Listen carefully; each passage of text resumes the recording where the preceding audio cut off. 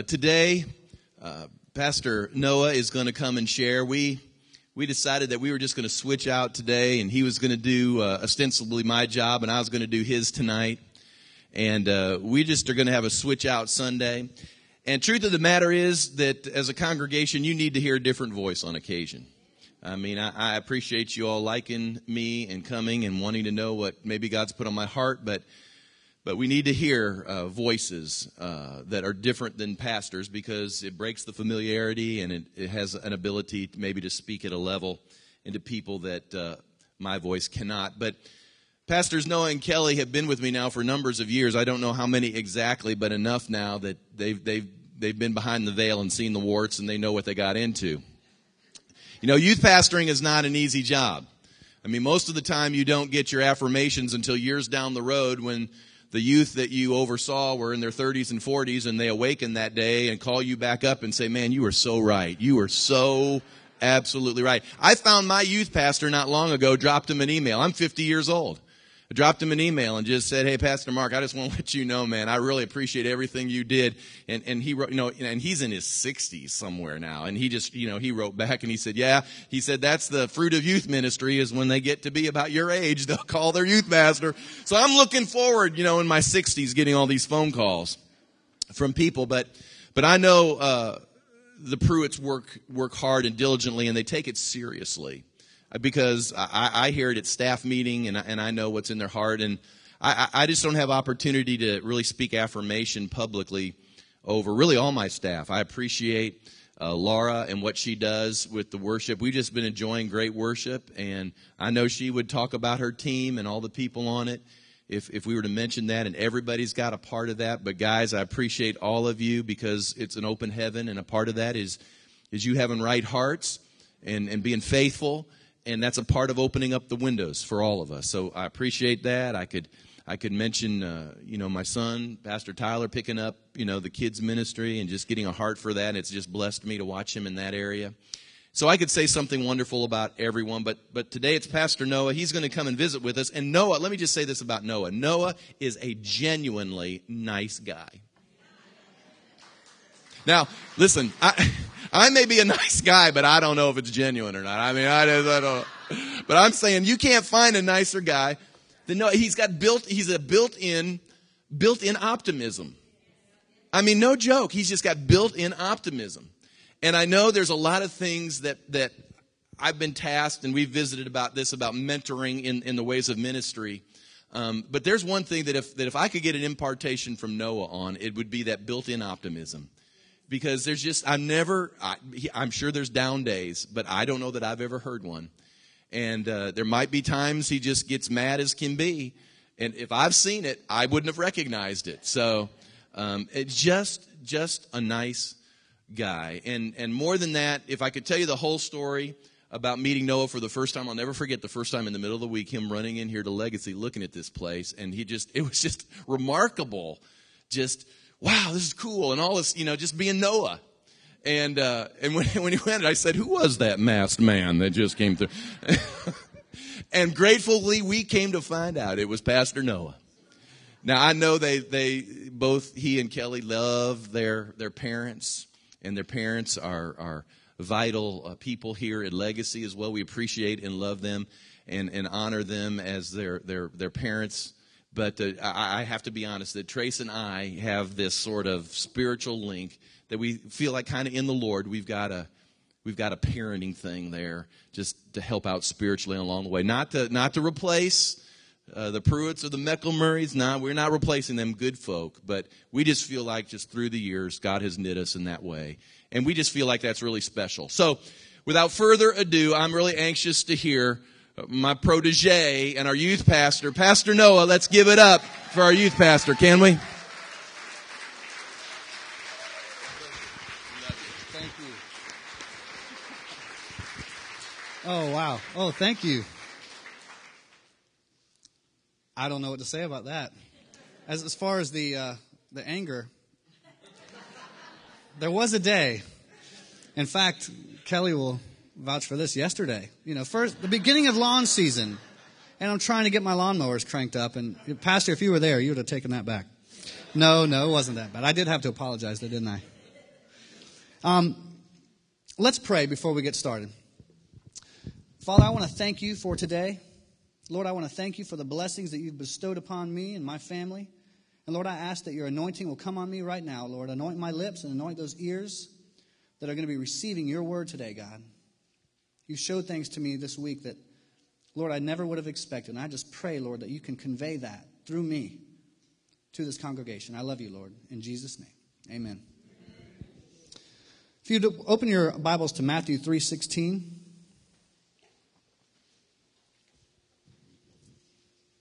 What I want to talk about today is vital to progressing in the kingdom as we live on earth. And like I said, God has shown me some things today that even as we're just in prayer and during worship and some of the words that have come forth, this is a providential message, and I just pray I do it justice. But Matthew 3:16 says, when he had been baptized, Jesus came up immediately from the water. And behold, the heavens were opened to him. And he saw the Spirit of God descending like a dove, alighting upon him. And suddenly a voice came from heaven saying, this is my beloved Son in whom I am well pleased. What I want to talk about today is walking under an open heaven. And that verb, we're walking. There's so many things that came forth. But I wanted to start by telling you a little bit about me and my walk with Christ and how I managed to come to find legacy and ultimately to have the Lord find me. I was raised by Gary and Nita. They're here in the back. And I was raised in the Word. I knew the Lord. I knew of the Lord. I witnessed firsthand by watching my mom and how she wept in His glory and just prayed and loved. And I would bring friends over the house and they would see her and they'd say, is she okay? I'll say, no, she's just happy. Because she's weeping and just loving the Lord. And I understood it. I've seen it. I've been around it. But I chose a lifestyle similar to that of the prodigal. And I lived hard. Harder than they'd want to know. There came a time when I moved from Miami, Florida, and moved into Charleston, South Carolina, and brought the pile of junk with me, and I was living hard here, that I became fed up. It was living wasn't enough for me. I knew there was something greater. It was then that the seed that was planted in me, that was sown into me by my mom, and the honorable lifestyle I witnessed through my dad that just started to grow. And it caused this burden to rise up in me. And as it did, I started to reflect on things of my life, not so much outwardly. It looked pretty good outside. But inside, I was just lacking a lot. Well, my mom had heard Pastor on WTMA, a radio station. And I might be the only fruit of that radio station. I don't know. Or but she heard him and said, wow, that's something that Noah needs to hear. And it just so happens that I was living in Trailmore, which is right up the street. You can hit a golf ball there if you weren't me. And she suggested that I come and check out this church. And I had been soul searching, and there had been some conversations that had taken place, and she knew, mothers just know. And so she told me, and I came by, and it was on a Wednesday, and I met with some of the other pastors that were here, and I came in, and like Pastor said, I just felt like this is the place. And I ended up coming back that Sunday, and it was almost a prophetic welcome committee. When I walked in to that door, I was greeted with such a love that I had never experienced in the church before. Now, I had been from church to church, even here locally, and I attended churches in Miami, but I was never really a member of a church or really linked up. And as I walked in, I was greeted by name, and people were interested, just really interested in me. And I believe that the Lord had paved that way for me. And He allowed it to where when I came in, I was exposed. It was like a light was put on me. And I'll have you know that I was living a rotten lifestyle. And there was no sense of guilt or shame that came upon me, but only love. I felt genuineness when I walked in here.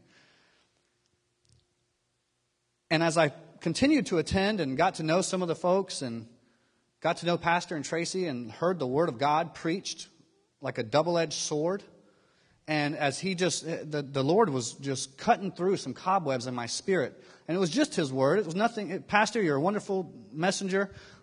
But his word was just so piercing. And as I came under it, it was the truth taught in a way that I needed to hear it at that time in my life.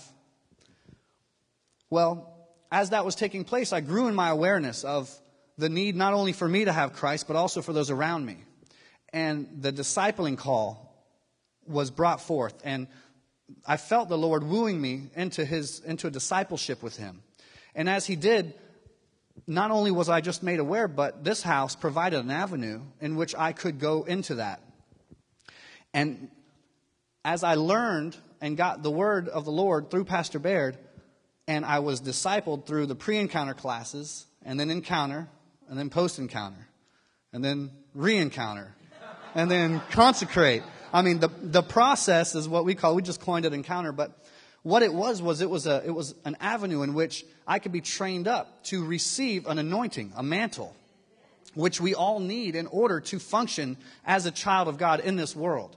And I think the church at large is lacking so much in this area, and it's a result of lethargy and churches that are feeding their congregations cotton candy, and it tastes good and it gets them coming back over and over, but ultimately they're going to starve to death. And I love that this house was providing that for me. And as it did, I grew and I learned. I got head knowledge, but I was watching a transformation take place in my spirit. No one could have done that. No person, no teaching could have done what was taking place inside of me at that time. Well, ultimately, I was nudged outside of my comfort zone. And it's one thing to sit in a classroom and take it all in. But then there came a point where we were given door knockers, door hangers. And we had to go, or I should say we got to go door to door and hang these on doors. And you don't even have to talk. You can actually go at night when nobody's, they're sleeping.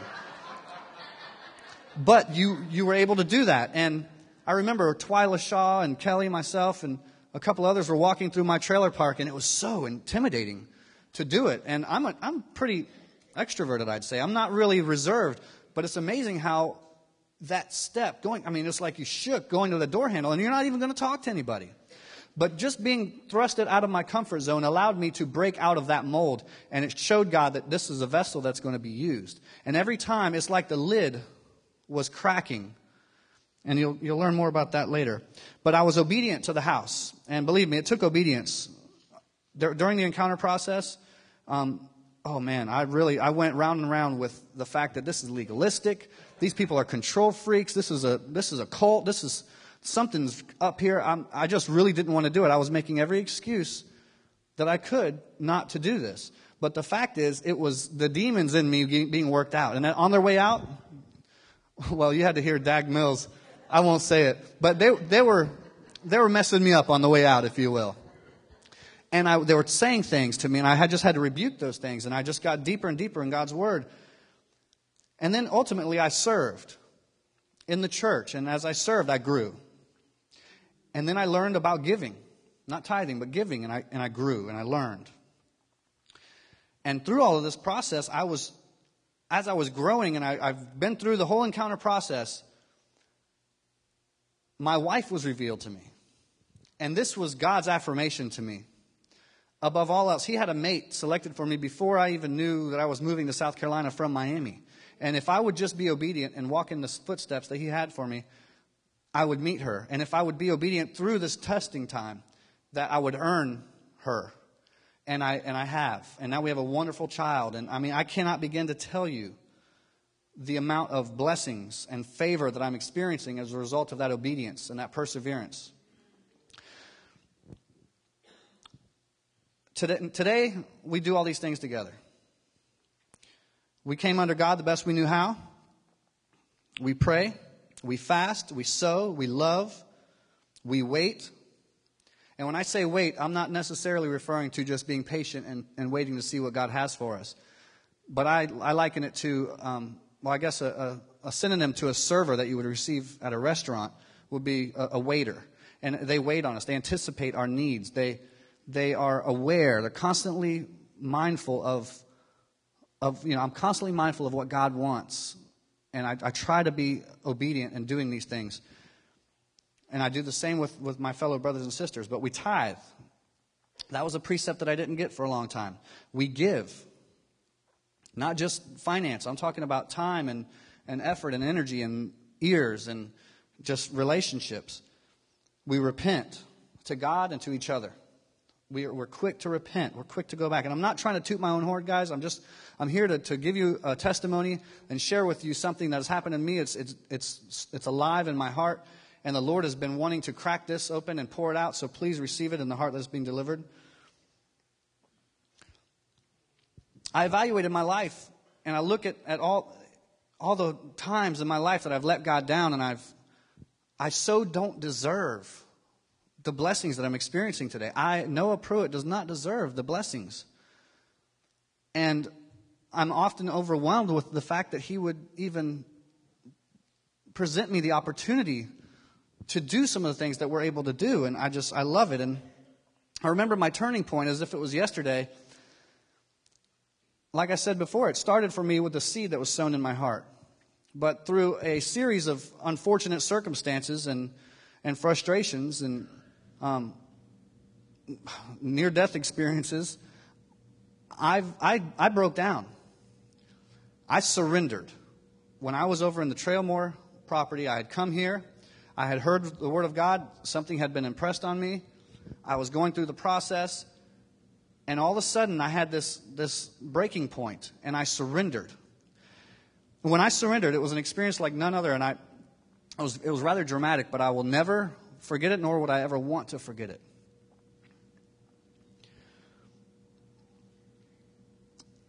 Since that time, I knew about Christ, I knew about God's Word, but I was never really amused by Him. I didn't have a fascination with Him. There wasn't I thought it was cool that I was getting all this knowledge, and I could finally read the Bible and remember what I read. And some of you can relate to that. You just read a scripture and you walk away from your Bible and it just didn't stick. You just can't remember. Well, I was starting to remember, and all those things were cool. But there came a time when I became aware of God's presence, and it was like you can't put it into words, but when you know that He is standing over you and watching you, it drove me to the ground. I had a vision, and I won't share all the details with you, but I had a vision that was so real that there's no man that can talk me out of my God, because this one experience, let alone all the blessings that I've been speaking about, but this one experience showed me the realness of God and how He desires and longs to hold us in His hands, and He literally put me in His hands. But from that time, I began to be as a gazer. The word says in Hebrews 12:2, we look unto Jesus as the author and finisher of our faith. And when you look unto Jesus, you're depending on, you're putting Him above all. But the word gaze, the word looking can be translated into the word gaze. And if you would put that up, yeah. To turn the eye away from things and fix them on something. Properly, to stare at. To see with eyes, to see with the mind, to perceive, to know, to become acquainted with by experience, to experience or to look at or study intently.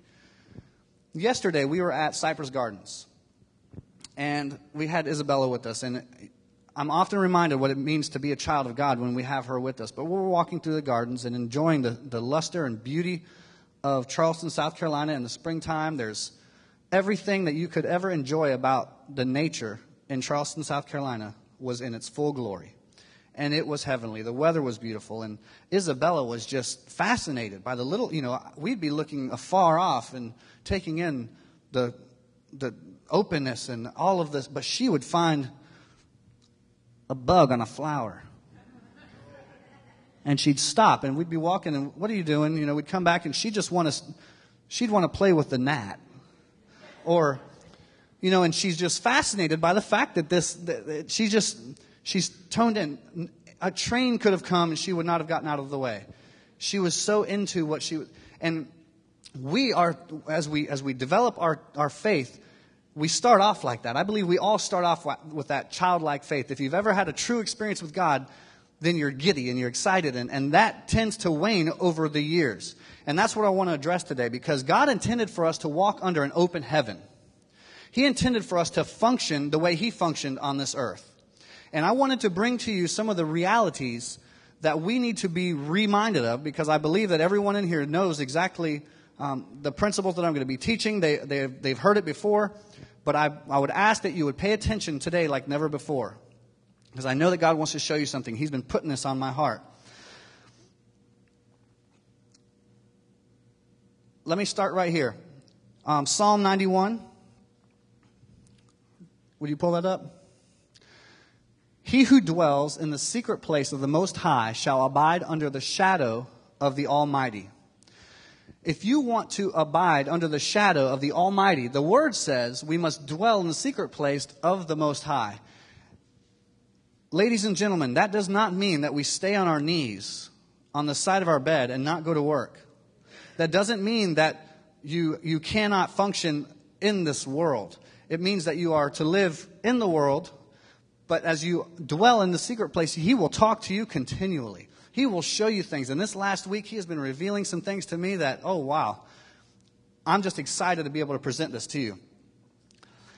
But let's talk about what is an open heaven. Let's describe this. Let's define this. See, we have free access to all things heavenly. And this is when God dumps. I mean, he'll dump the truck, as Pastor would say. He will just let it out on you. All the goodness of heaven. When His presence is in control and earthly laws do not apply. I just have this uncanny ability since I've been under His presence to get things that I need or want, but I didn't have to go and get. I'll explain that to you. Kelly wanted a shoe rack in our laundry room. It's just a shoe rack. It's minor. And we had a big throw rug that we wanted to put a pad under. And it was mentioned. She asked me for it.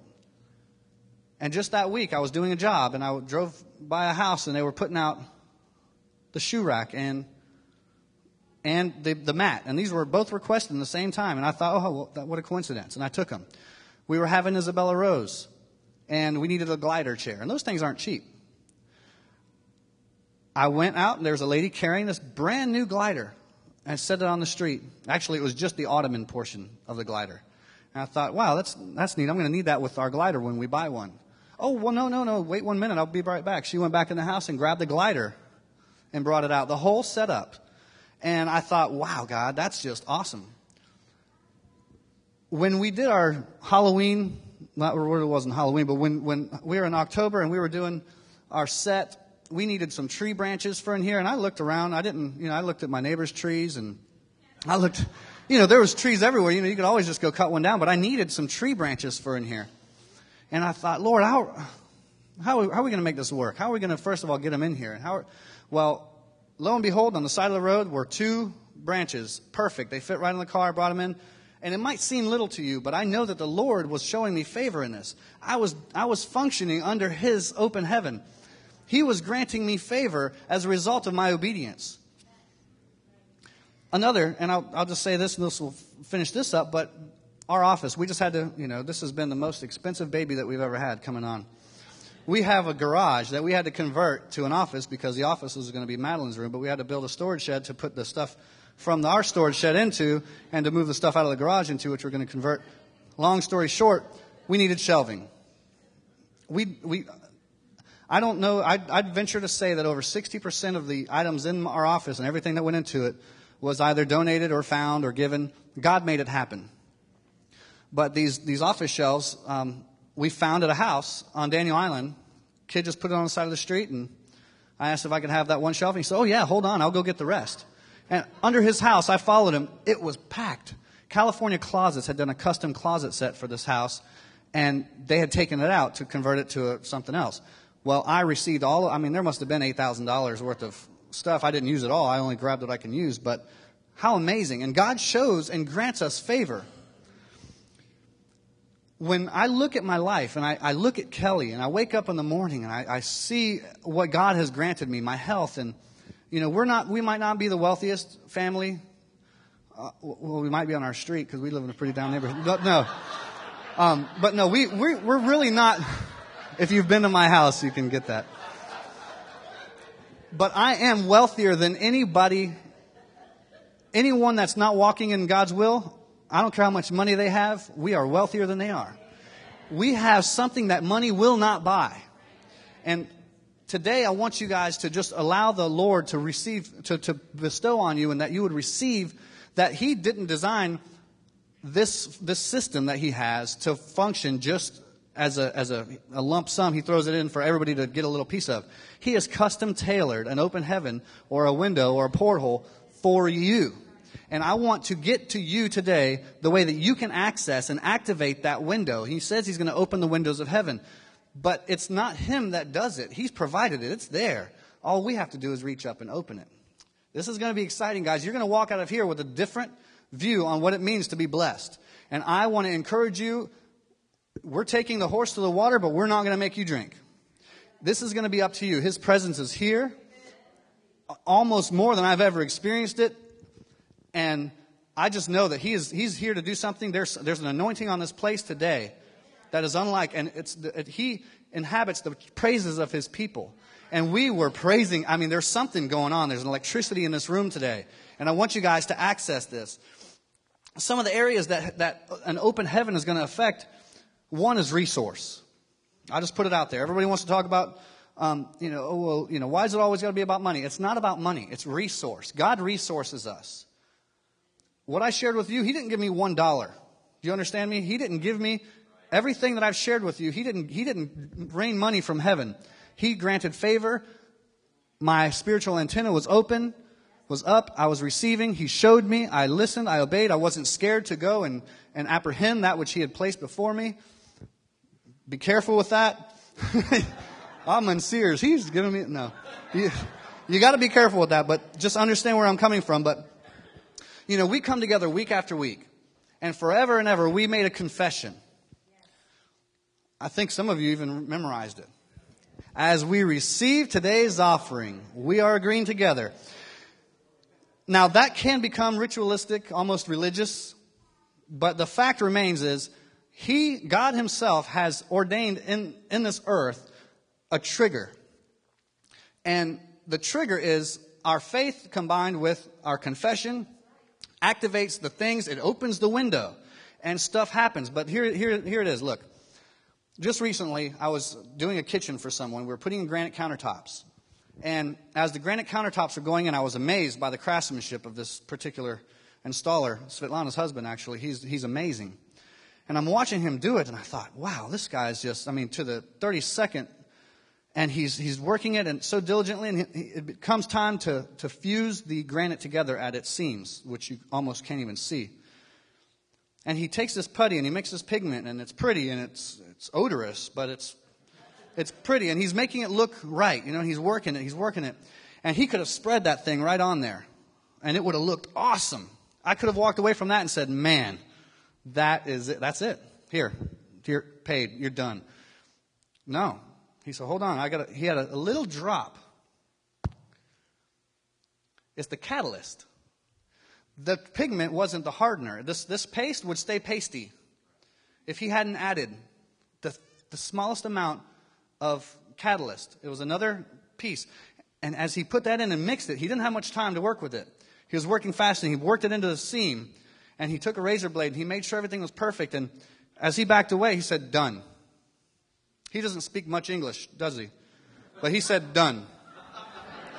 And that was done. But the fact is, you could not remove this. He said, that granite will break. Well, I interpreted him to say, that granite will break before that seam does. And it would have done nothing had he not added the catalyst. So I just want to tell you that as we do that, and we look at the screen, and we're not worshiping the screen. We're not speaking to a screen. We are confessing those things that are true, because God says that in Deuteronomy, and we'll just open those up. Deuteronomy 28:12 says that the Lord will open to you His good treasure, the heavens, to give the rain to your land in its season, and bless all the work of your hand, and you shall lend to many nations, but you shall not borrow. That's verse 12 of Deuteronomy 28. Tell you what, can you go back to maybe verse 2, 3, 1? Just get back in the first 11 verses. Let's kind of scroll through those. There's 12. Let's scroll back to maybe 28. This is improv, guys, so I apologize. Let's do 2. All right. And all these blessings shall come upon you. Now this is describing to you what blessings shall come upon who? You. And what? Overtake you. What's cool about God is that, He will allow you to be tempted, but not more than you can withstand. But He will allow you to be blessed more than you can withstand. That's where giving comes from, I believe. But because you obey the voice of the Lord your God. Next verse. Blessed shall be you in the holy city. Blessed shall you be in this country. I said holy city. Blessed are we going to be. Legacy Church is going to be in this city. Blessed shall be the fruit of your body. We're not talking about money. The produce of your ground and the increase of your herds, the increase of your cattle and the offspring of your flocks.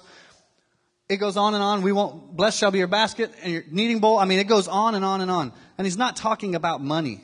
It's resource. He will resource you with everything that you need to be sustained. God's not interested in money because you're not going to take it with you. He is interested in your being blessed. He is interested in your having influence in this world. And He's going to resource you to do all these things. And unfortunately in this corrupt world, it takes money. But it's not about the money. It's about the resource. He wants us to be of an influence. And as we believe Him and we confess with our mouth, and again, believe in our heart, that's the catalyst. It's that faithfulness that we have. When we see who He is and we marvel at what He can do, nothing will stop Him. Now, when you're obedient with a right heart, God opens the heaven above and you're going to prosper beneath. He allows us to give. It's a privilege, guys. It's not a right. It's a privilege that we have in Him to be able to give. And when he allows it, and I'm not just talking again, I don't want to get hung up on money. Time, love. When you can just lend an ear to someone that's hurting, He will restore to you back the time that you think you lost. No. You confess with a pure heart, and He's going to bring you all the resource you need to do what you need to do. Now, Malachi, chapter 3, verse 8. You don't have to open to it because it's going to show up here. Will a man rob God? Yet you have robbed me. But you say, and what have we robbed you? In tithes and offerings. You are cursed with a curse, for you have robbed me, even this whole nation. Bring all the tithes into the storehouse, that there may be food in my house. And try me now in this, says the Lord, if I will not open for you the windows of heaven and pour out for you such a blessing that there will be not room enough to receive it. God wants us to try Him. He wants us to try Him. He understands that we're going to be nervous. He understands that it's going to take an element of faith to try Him in the area of relinquishing things. Just recently, as we were away at that conference, there was an anointed pastor teaching on finance and how he talked about he was able to step out in faith enough to give everything twice in his lifetime. And he is not lacking. But even as I heard that, I thought, oh, great, pastor's going to bring this back to the church. And that's it. This is going to be something. But something rose up in me, and I had to stop and say, Lord, I get it. I understand now why it's so hard, why that means so much to you. Sustenance is more than stuff. Resources more than stuff. But His presence, when it reveals itself to you in a tangible way, a way that you can testify on, with a pure heart and not making anything up, not relying on somebody else's story or believing for, speaking those things that be not as though they were. But when you can take a tangible experience with God and deliver it to another person, it is amazing. And I liken it to someone that's ridden a roller coaster. I've heard of some wild roller coasters in California, but I've never been there. But they'll come back and tell me how awesome. And there's this passion. They're telling you, man, I was whipped this way and whipped that, and I lost my lunch on the second loop, and I was this, it was so exciting. And I'm listening, and they're getting me involved. I want to go check it out. And somebody will ask me about, I'm going to California. Think of anything I can do while I'm there? It'll be fun. And, oh, dude, you got to check out this roller coaster. It spins you around and makes you throw up, and it's fantastic. You've got to go do it. Okay, I'll be there. The secondhand revelation doesn't really do much. It's when God takes you personally through an experience, and if you want to experience those things, you're going to have to learn to access this open heaven. And you've got to do it through obedience. All those things that I talked about that Kelly and I have been able to do, it has taken a serious level of sacrifice. It has taken a serious level of really putting things off that we thought maybe we were called to do. But in a purpose to reach souls, to grow as a couple, to become more one, we had to be obedient, we had to give, we had to sow, and we continue to do it to this day. But it is sacrifice. But God shows us and gives us sustenance. Psalm 78, 23 through 25. 23 through 25 says, "Yet he had commanded the clouds above and opened the doors of heaven. He had rained down manna on them to eat and given them of the bread of heaven. Men ate the angels' food. He sent them food to the full."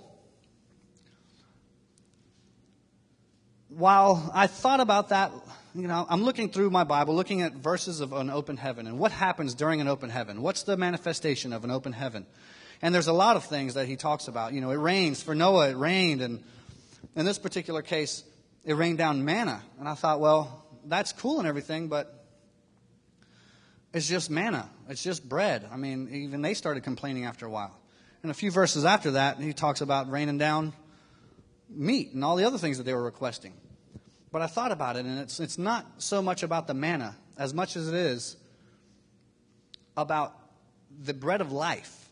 Jesus Christ himself, he is the bread of life.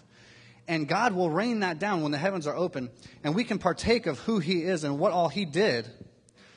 And as I was getting that revelation just this week, it revealed to me that he supplies us with everything that we need, not just tangibly to be able to assist and facilitate the needs of others, but in ourselves. It battles against depression. And all those, it sustains us, our spiritual selves. And I look at my relationship with my wife, and while I love her and she's wonderful in so many ways, she is not going to supply all my need. She does supply most of my need. But it's God and the bread that he provides for me. And that comes a lot of different ways. Number one, I've got to stay in his word. And he's dropping manna that's just tidbits of revelation. And as you spend time in that secret place and abide in him, he just pours it out on you. As you come under counsel and under authority, and you receive from a man of God that's living out a lifestyle of righteousness, and you can receive the anointing. And there's so many ways that God, he builds you up and gives you the ability to pursue him in a way that others can't. And that's what separates you from the crowd. And he uses, there was only 12 disciples. He could have used so many, but it's 12. I mean, it took those that were willing to sacrifice to get there. Now, in the same way that the heavens can be open, the Bible describes that they can be like bronze. Pastors talked about a brassy heaven, and I really didn't even understand much about what you meant until I looked into an open heaven, and I had to see the flip side. I don't want to just preach the good news of the gospel and say, hoorah, let's go out there and let's just ride on high. I want you to understand the flip side to God as well, and our disobedience, and what can happen as we're not pursuing him, and as we're being selfish with our belongings. I tell you, if you keep reading in Deuteronomy, I'm not going to do it because I want you to come back next week. He talks about what it looks like for those who aren't. And it's a lot more verses. Seems like a lot, like a whole nother, like 3 times as many curses that come on us as a result of disobedience than we get to experience. So the fact is, it's a lot easier. There's a lot less to being obedient. Just do it. I mean, it really, it's that simple. Well, God is all powerful. We get that. And until we get the revelation of this, we fall short in our pursuit. Now, as I was back there today and we were in prayer, the Holy Spirit was just showing me things, and I shouldn't do this before the day I'm going to preach, but he had me write some things down, and he says, we have access to the power if we focus on him and meditate on him. I have an illustration that's going to come up in just a minute that I want you to take seriously here. I know it's just a demonstration. It's using your senses. It's manipulating your senses to get my point. But I want you to take this in and receive it. But if you've ever been in the presence of God and you've drank of Him, I'll tell you what, this next point's going to be hard to follow if you haven't. But in His presence, which is always here, guys, His presence is in this room. When we were worshiping, I was tingling. And Pastor came up and he said, he stopped. He just he tuned into it too. And that confirms it. And I just feel Him and I look for Him. It's like He's going to show up. I mean, His head's going to poke out of this wall. This is awesome. What's going to happen? Is the roof going to tear off? I mean, I prayed for an anointing on this place today, and I didn't know what was going to happen, but I'm ready for anything because I've read this book.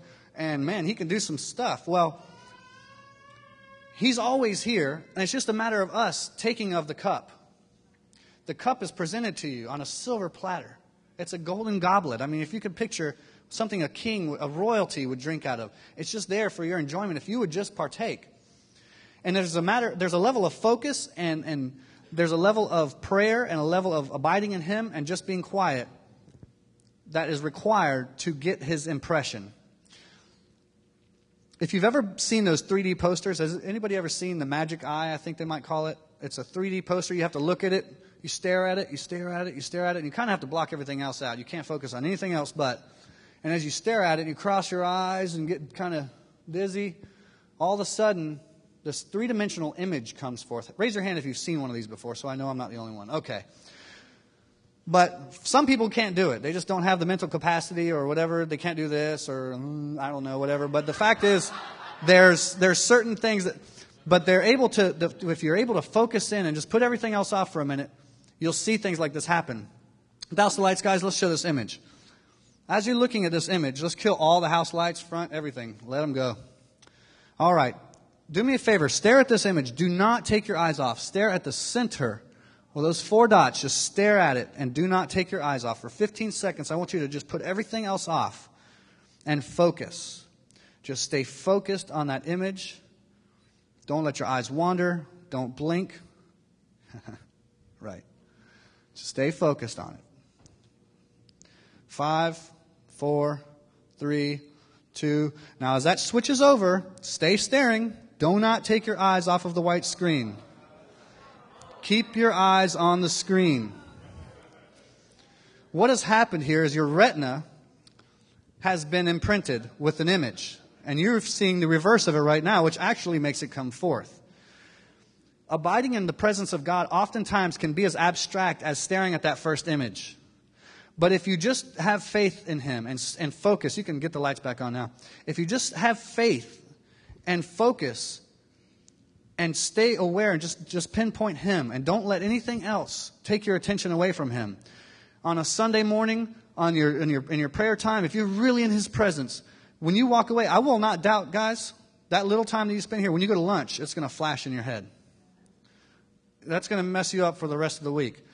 And that's just a simple illustration that I did with lights. The Holy Spirit, God is light. He will burn your retinas to a crisp. He will leave you blind to the world and only seeing the aftershock.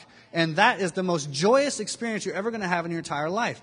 But if you're not focused on Him, if you're not taking the time out of your daily busy lives, and I understand you're busy, you need to focus on Him and appreciate Him in the little things in your life. See that image. See Him in your child. See Him in your neighbor. See Him in the beautiful sunny day. See Him in the rainy, nasty day that you don't want to go to church. See Him in every aspect of life, and trust me that when that image gets burned into your spirit, you will see nothing else. That's a promise. The commandments that that the Jews were once bound under by law will become promises. It's like they focused on the image, and then Messiah came and they received Him, and they knew that it was Him, and they have no doubt that it's Him. All of those commandments became promises. They're not lying, stealing, cheating, coveting, doing all the rest because He's alive in them. It takes all the effort out of it. The law was harsh. The law was hard. But when the promise came, and He is our promise, for the joy set before Him, He endured the cross. If you can understand that there's a joy after this, there's a joy after church. At lunch, there's a joy. and it goes way beyond the buffet. There's a joy to know that you are a child of the Most High, you are a light, and people are going to see that in you if you're willing to sacrifice yourself to do it.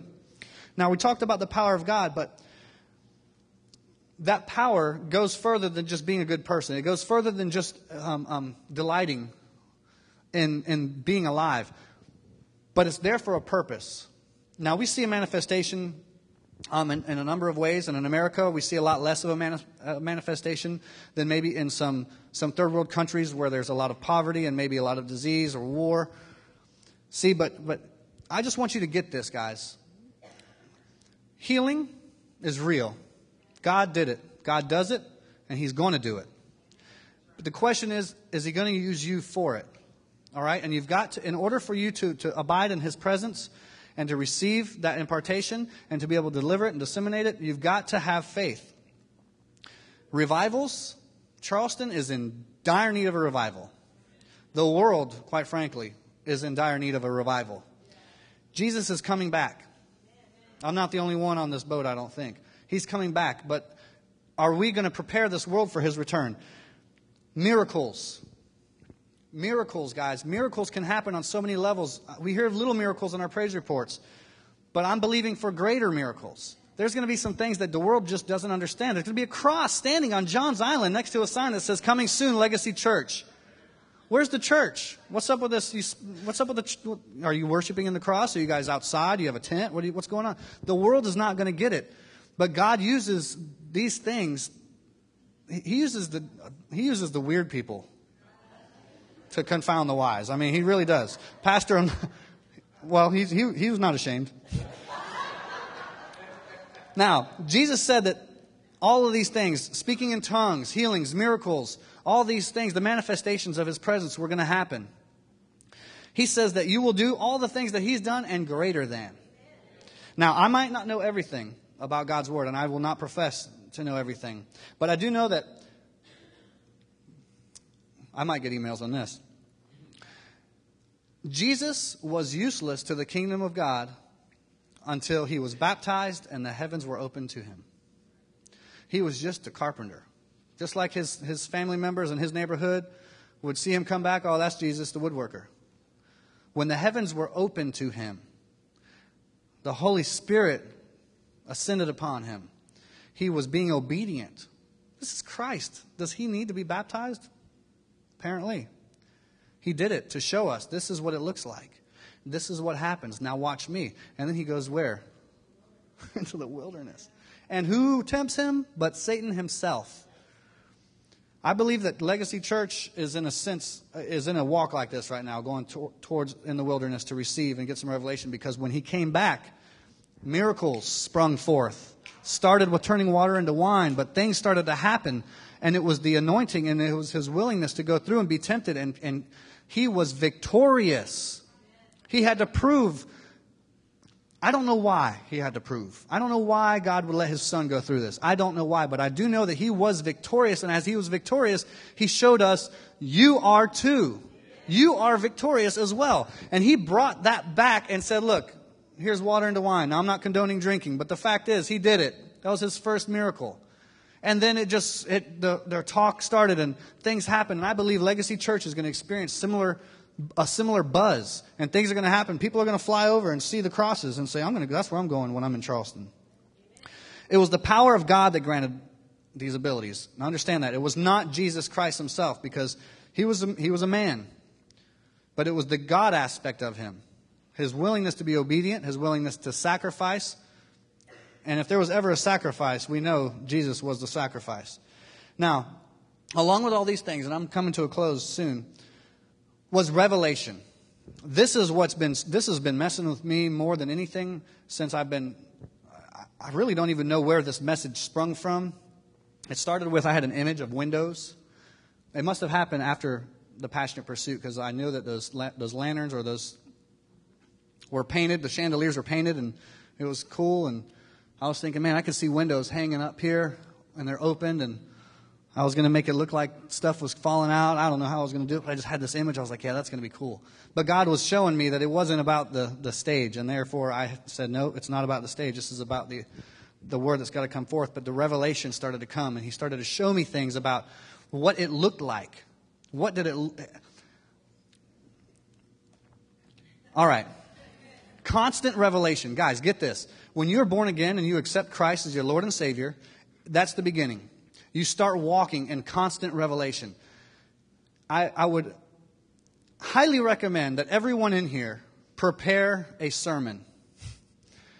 Take the time out of your busy lives and prepare a sermon that you're going to witness. Maybe it's just write down your testimony as detailed as you can and write down the significance of the things that have happened throughout your walk. And all of a sudden you're going to notice that you have this spiritual antenna that the Lord speaks to. And you look at things. Like I saw Bella look at that little flower, and I said, he's like, he tapped me on the shoulder and said, look, come here, let me show you something. Look at her. And as I watched her, I just felt the Lord just saying, that's you. It's like, wow. She actually looks like me too. And I'm fascinated. He showed me what it means. As these things are not of man. The revelation that comes forth, the truths that I'm telling you about and you all are agreeing with, they don't make sense to man, but they're true.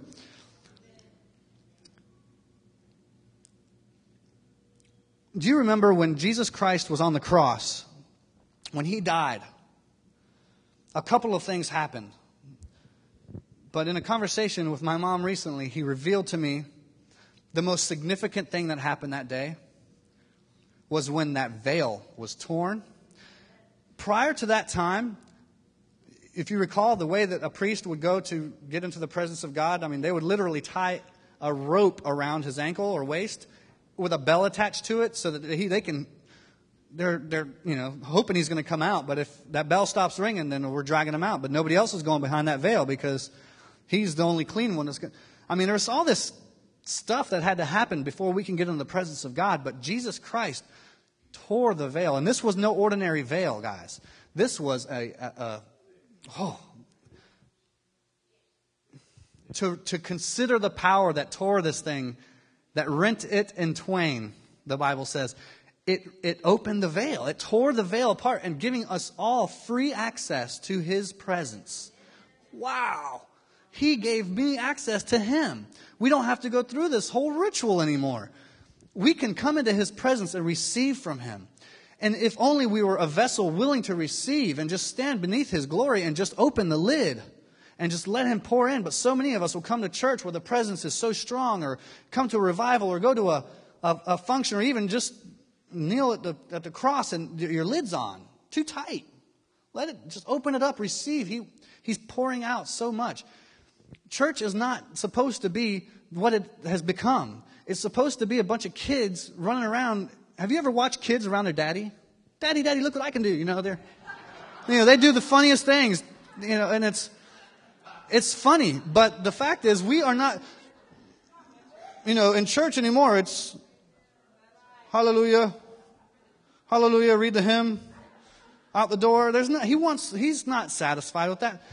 He wants us to adorn him with our praise and bring him flowers and say, Daddy, look, he showed us about what it means to be truthful. And we bring it to him and say, Father, look, I get it. I got it. Look, you showed me what it means. And he wants us to just enter and exit and flow with him like at Jacob's ladder.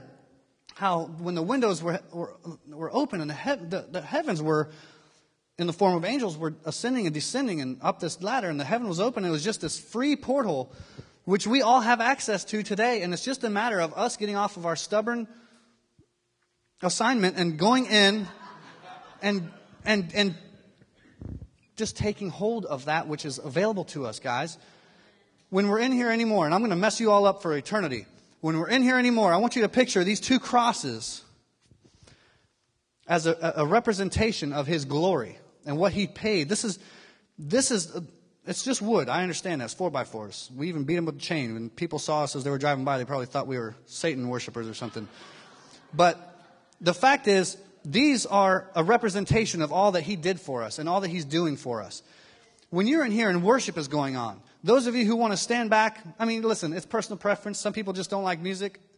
I don't think that you're going to heaven if that's the case, but that's just, it doesn't matter, because there's going to be a lot of music in heaven. You're going to be sadly mistaken. No, all seriousness. When worship is taking place, picture the fact that God is in this room. He has manifested himself in glory and in light. If you will come to him and present yourself a living sacrifice and come before him and just lay at his feet and just receive what he's pouring out. Don't mind yourself with what people are doing. And go with what you're feeling, within order. Within order. But there's something to be received, guys, and that's how you access the open heaven. You will walk out of here a changed person, and it doesn't stay here. It's like that imprint in your head that you're probably still seeing. When you walk out of this church and you flood into Charleston, South Carolina, there should be something. You should be wet with his blood. You should have come into his presence, and there should be a tangible evidence of your being in his presence. And it's so exciting. There's so many words. All right, Revelation, throw it up there. So many scriptures that back this up. Revelation 4, 1 and 2. After these things I looked, and behold, a door standing open in heaven. And the first voice which I heard was like a trumpet speaking with me, saying, "Come up here. We'll show you the things which were to take place after this." I just picture that. The heavens were open and a vision. Let's go next. Revelation 19:11. Now I saw heaven opened, again, an open heaven, and behold, a white horse. And he who sat on him was called Faithful and True. And in righteousness he judges and makes war. The next one. Ezekiel 1:1. Now it came to pass in the 13th year of the 4th month of the 5th day of the month. It doesn't matter what day it was, but the fact is, as I was among the captives by the river Chebar, that the heavens were open, and I saw visions of God. The next one. Then he dreamed, and behold, a ladder was set up on earth, and at its top reached the heaven. And there were angels of God that were ascending and descending on it. Do we have any more? Yes, Acts 10. The next day, as they went on their journey and drew near to the city, Peter went up on the housetop to pray about the 6th hour. Then he became very hungry and wanted to eat. But while they made ready, he fell into a trance.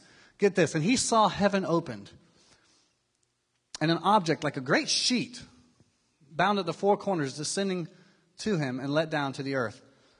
When the heavens are opened, God answers questions. When the heavens are open, he reveals things to us.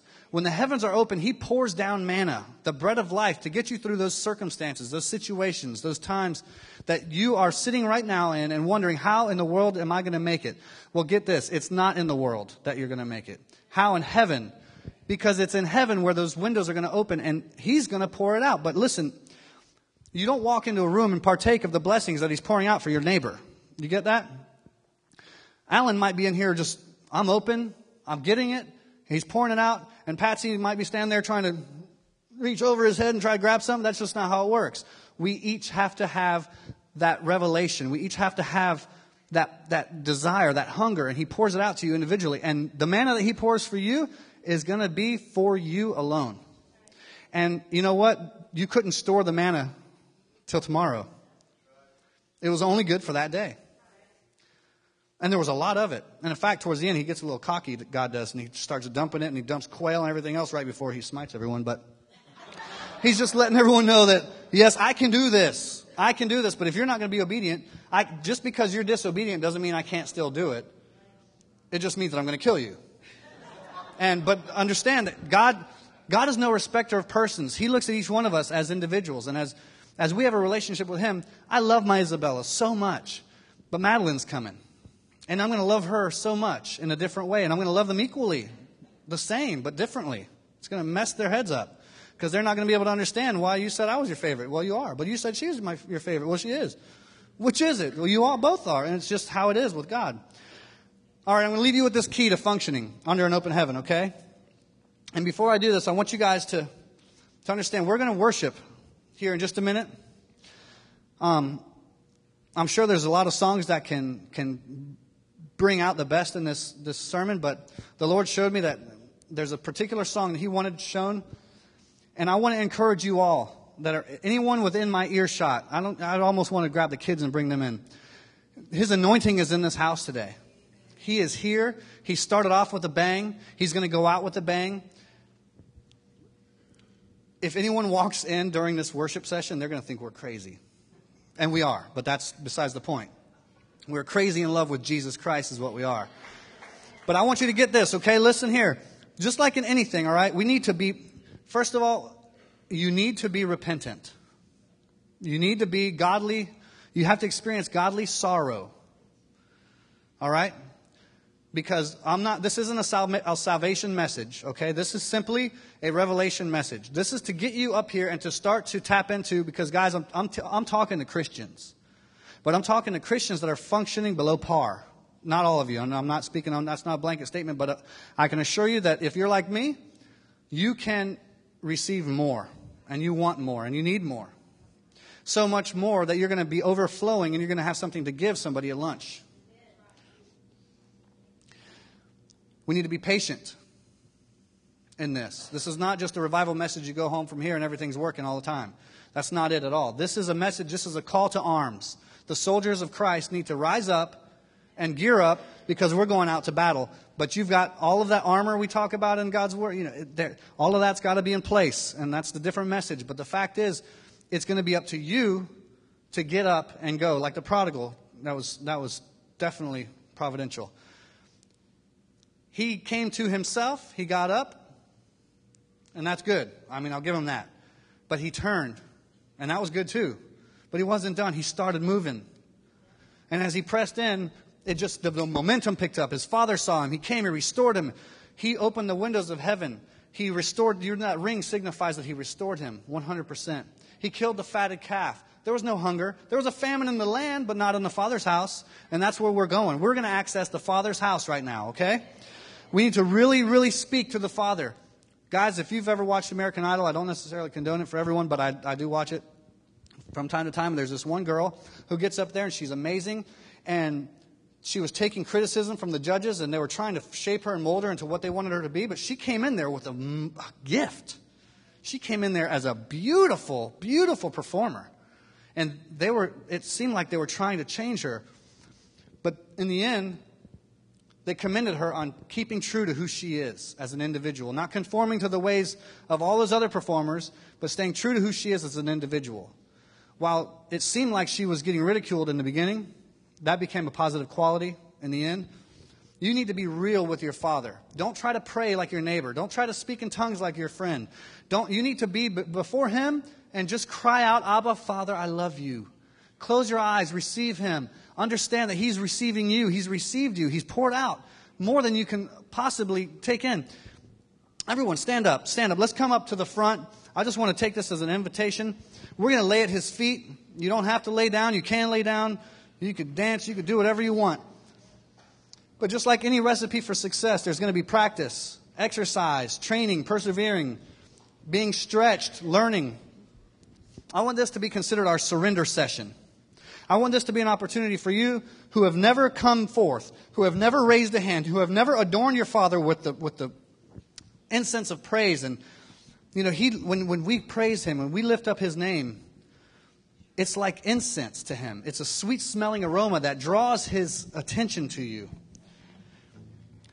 I picture, even right now as I'm talking to you, He's showing me that and And I've never seen this before, but I imagine it would be true that if you're in an airplane and you're flying over a barren landscape or even a sea, I see an ocean, and there's a little life raft so far down, you can't see them with your naked eye, but they're holding a little mirror, like one of those cosmetic mirrors, and they shine, they reflect the light of the sun up with that little mirror, and all of a sudden a pilot from however many feet up can see that flash, and the attention is drawn automatically, and he circles around. And if you can picture that in your life right now, that you're a mirror. You're reflecting His light. You're allowing Him to rise up in you, so much so that it's not you that they see, but simply a reflection of Him. Oh, wow. He doesn't want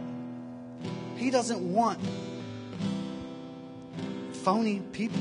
He doesn't want just a regular run-of-the-mill person to come in and say, oh, I'm here.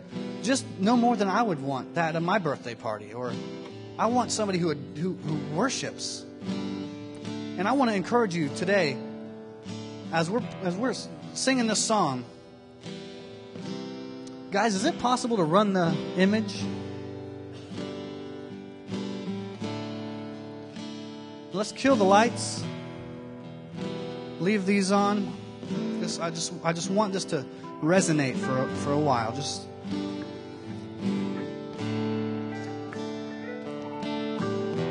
But we come to you, Lord.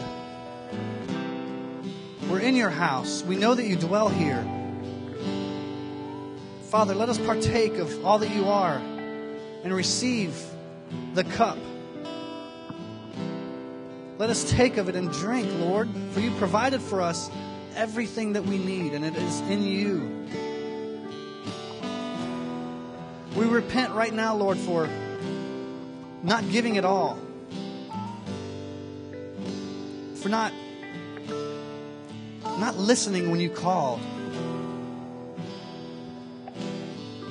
for making religion out to be some earthly hiccup, when, Father, you've called us to a relationship with a God that can do things that we need right now.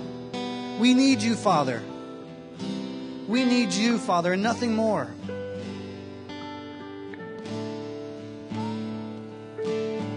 We long to be in your presence, to lay at your feet, Father, to abide in your house. Better is one day in your presence. Better is one day in your courts. Better is one day in your house, God, than eternity elsewhere. Give us the revelation, Lord, that you didn't store up all the joys and riches of heaven to wait for us until we get there. But Father, that we can reach up and pull them down here. Father, you have provided for us our own window. And I pray right now that you would crack that window, Lord. We anticipate a draft in this place, oh Father. We anticipate your presence to stir up.